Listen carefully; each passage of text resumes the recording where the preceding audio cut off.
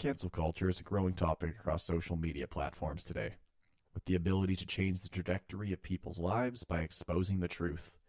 Does cancel culture play a productive role in upholding citizen accountability? In this episode, we unpack the minutiae of cancel culture in Canadian society, from false rape accusations to reported suicides, how it's reshaping our understanding of accountability and freedom, and why it's an issue.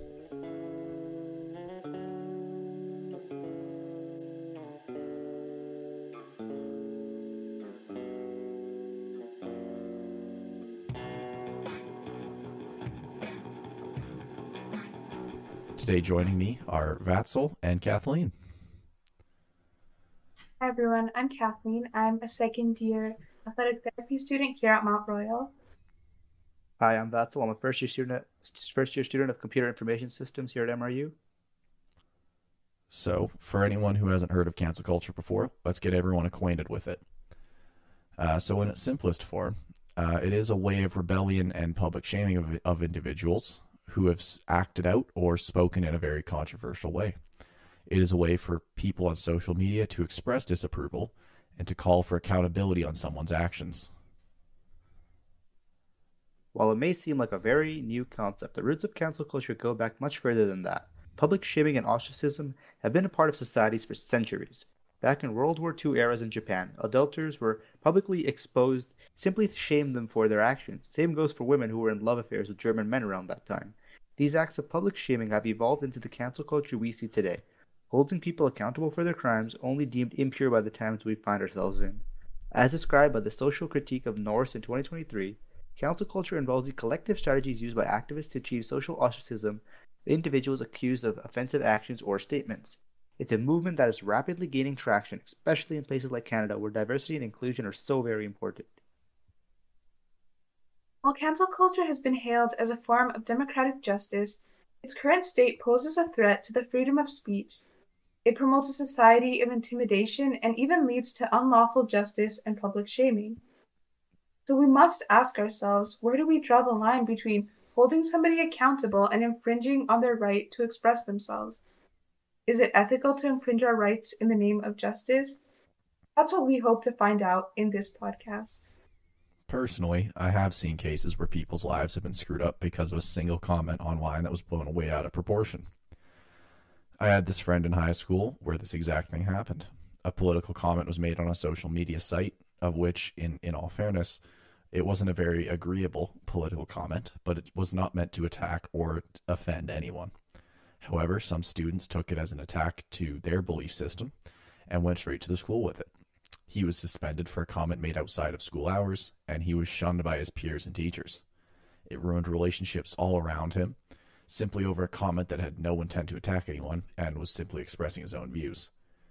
What that tells me is that we really need to evaluate cancel culture in the light of the principles set out under the freedom of speech under our charter and against our current ethical values. How can we protect our freedoms while also holding people accountable for their actions? Well, it's a delicate balance and it does require some deep consideration. As we continue today's episode, let's remember that the solutions to these complex issues are not straightforward. There is no right and wrong, no way that something needs to be done, but one thing is certain: the conversation must continue. At its core, cancel culture is a mechanism that people can use to hold people in high social status accountable for their actions. It's about calling people out for the wrongdoings and mistakes, and it's reshaped how we interact and behave in the technological world.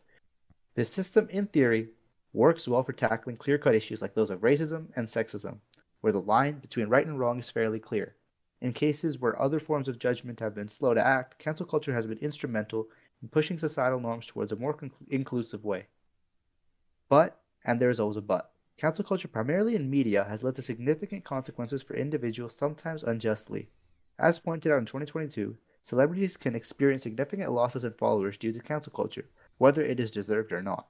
While losing some followers does not sound terrible, it can be life-changing and hurtful towards someone's reputation. In 1994, Laurie made a crucial observation in noting that the social critique can never truly be alone with their thoughts. This means that there's no private space in public discourse anymore. Today, this is more relevant than ever. With social media platforms growing larger by the day, public speech is constantly being shaped and controlled by the perception of others. This behavior goes way far beyond just public perception. It's also about mental health too. Anxiety and depression are becoming more concerning at the age of cancel culture. And with that being said, let's move on to the ethical dilemmas about the legality of cancel culture, and more importantly, whether or not it infringes our rights of free speech. The Canadian Charter of Rights and Freedoms is the cornerstone in our society. It protects us against government infringements on societal norms. Yet many social media platforms have become the new guardians for freedom of expression, creating a safe space for diverse ideas and new perspectives. But here's where it gets complicated. With the rise of cancel culture, there have been strong-armed social media platforms that generate mutable policies that mirror our societal norms. Recently, this has led to the silencing of those with different views. Good example of this that you guys can relate to is Twitter's Project Veritas initiative. This program is a system that automatically deletes posts that don't align with Twitter's political views. It caused significant issues and questions about the state of free speech in our digital environments. Questions such as, are we truly allowed free speech online, or are these initiatives simply ways to silence those who oppose collective social views? But there is a paradox at play here. Cancel culture, although it often does claim to be working in the name of justice, ironically undermines the democratic ideals set out by the Charter of Rights and Freedoms. So how do we get around this? A good way to move forward is to establish rules and regulations around canceling, holding people accountable who wrongly accuse others, making sure all views are heard, and giving everyone a chance to defend themselves before getting canceled are all good ways to make it a more fair system. Let's jump into a case here that was published by The Guardian back in January. So this was a case of a young man named Jordan Trengrove. He was accused with 3 accounts of rape after his then partner brought to social media false claims that he had admitted to raping her and using derogatory terms to insult and degrade her. Ultimately, police found that she had been creating false accounts and targeting innocent men and placing false accusations to their names. So there's 2 crucial factors that we should note in this case. The first is being how easy it is to create false narratives to people's names on social media. In this case, the woman accused Trengrove of taking pictures of other men and claiming that it was him. Second, we should also note how posting things on social media have a lasting impact. After Trengrove was let out of prison, he was convinced that this case had been over and that this misunderstanding had been cleared. Unfortunately, shortly after this, a rally of over 100,000 people followed him. And it was clear to him that no matter where he went, someone would always know. These things are important to note because Jordan was not able to move past this incident, but rather his life was stopped and he was not able to move forward. So cancel culture has also led to the unwillingness of individuals in sharing honest ideas because of the fear of being harassed or politically ostracized. If we look at social media today, there's high political affiliations on certain platforms that dominate over others. There was an article published on the PEW Research Center where researchers sought out to understand what political affiliations were attributed to certain platforms. Ultimately, they did find that there were more left-leaning individuals on platforms such as Instagram and Snapchat, whereas previously, Facebook, a more right-wing dominant platform. This is crucial to note because inevitably there was a swing towards content that suits the ideologies of the major political group. When there was a minority group, it is less likely that their ideas will be accepted, and that means that there is fear built in that prevents people from openly expressing their beliefs. Social media is designed to connect individuals to like-minded people and foster a place of online community. However, when individuals cannot be assured that their perspectives are going to be tolerated and respected, social media becomes unsafe not only emotionally but physically, and people are more likely to become isolated. You saw this a lot in the pandemic, when individuals were forced to connect with people virtually through various media platforms.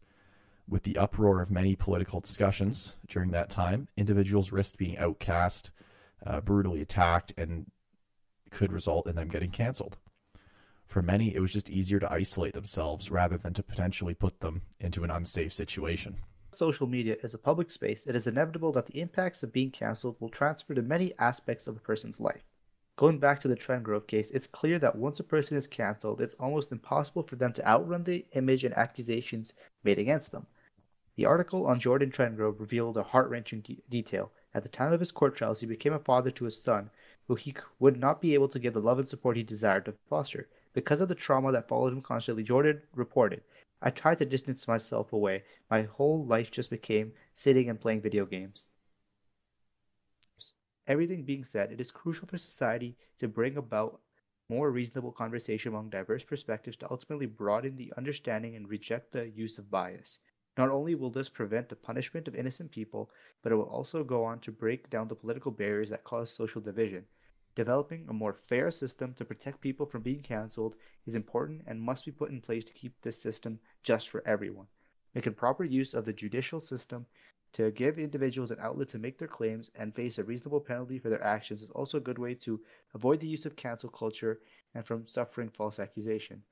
By reasonably applying Canadian rights within their context across all social media platforms, users will be less likely to develop and heighten false claims, and individuals will not be subjected to cruel and unlawful punishment of society. That concludes this episode of the MRU's Best Podcast for today. We hope that this podcast made you think critically about the impacts of cancel culture in our society. If you have any further questions on the topic or topics for future episodes, please send us an email at fakeemailforschool@mountainroyal.ca. Have a wonderful day, and we hope to hear from you all soon.